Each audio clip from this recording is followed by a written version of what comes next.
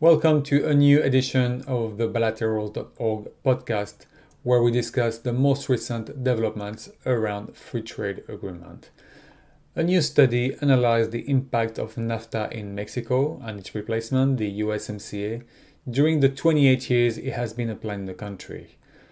NAFTA went into force in 1994 between the US, Canada, and Mexico, and it was the first comprehensive FTA that became the model for all others. And in that sense, Mexico has been a lab for free trade for almost 3 decades now. Mexicans suffered devastating impacts of the agreement, such as loss of food sovereignty, cheap imports, privatization of seeds, increasing obesity, labor abuse, and so on. They also learned one overarching lesson: that free trade agreements subvert and dismantle laws, regulations, and legal processes in order to open up space for corporations to operate. Between 2011 and 2014, a permanent People's Tribunal was organized to examine all these impacts. It found that as a result of this deviation of power triggered by NAFTA and other trade deals, the Mexican people cannot hold the government to account. The study concludes that reforming these trade deals is not the answer. They need to be abolished to get out of this corporation submission. This conclusion is all the more important since the Mexican government is about to confirm the upgraded agreement between Mexico and the European Union. Referring to history is essential if we are to understand the true nature of free trade agreements and organize the resistance against them. In Chile, after 4 years of legislative debate, the Congress voted to approve the Comprehensive and Progressive Agreement for Trans-Pacific Partnership, also known as CPTPP or TPP-11. The Chilean president sent a series of side letters to the 10 member countries which could extend the ratification process. The letters aimed to modify elements of the chapter referring to the investor-state dispute resolution mechanism that has been a subject of criticism and international debate. Civil society groups have criticized this approach. They say that the signing of side letters to free trade agreements has become an increasingly common practice. Such letters aim to request certain safeguards in some areas of the treaties, but this does not change the essence of the treaty, since the impact of free trade agreements such as the TPP-11 have to be analyzed as a whole and not by chapters.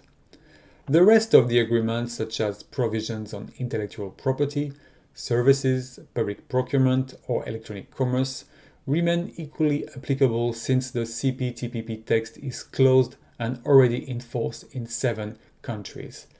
They also said that the treaty will benefit large corporations, and the most vulnerable territories and sectors, such as workers, women, youth, indigenous people, will be the main losers. It will now be scrutinized by the country's constitutional court. Malaysia has become the 9th country to ratify the CPTPP after the government submitted the instrument of ratification. The Consumers Association of Penang has criticized the move and asked the government to withdraw from the agreement before it comes into force, as it will have far more costs than benefits. The association said that the cost-benefit analysis commissioned by the government was flawed and unrealistic. It also criticized the inclusion of the investor-state dispute settlement mechanism that has trapped many countries. In Thailand, a meeting gathered women groups from across the Asia-Pacific region. One of the panel addressed the issue of digitalization and free trade agreements and connected them to corporate hegemony and the impacts on the women's conditions. The panel said that women have been disproportionately impacted by free trade agreements. In many places, women are expected to put food on the table, and in traditional farming also, women maintain the practices of seed saving and preserving food. But since FTAs disrupt traditional systems, there has been a boost in violence in the household, as many women faced obstacles, even though these obstacles are out of their control. One of the panelists also said that digitalization that is promoted by FTAs fosters a centralization of power, as only 4 companies control 65% of all commercial seeds in the world.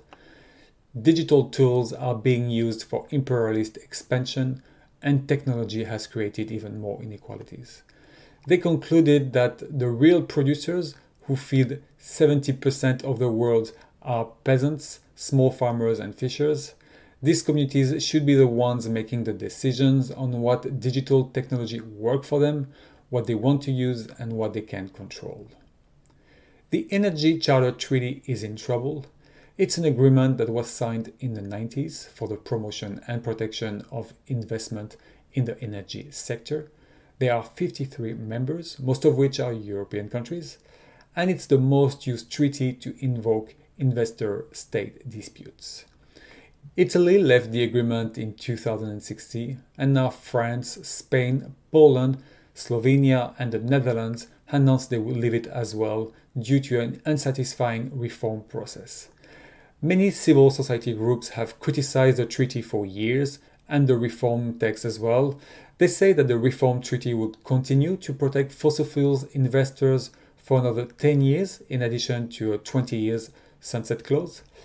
They're also critical that the treaty would extend protections to new investments such as carbon capture or hydrogen, which could hamper the ability of states to end reliance on fossil fuels.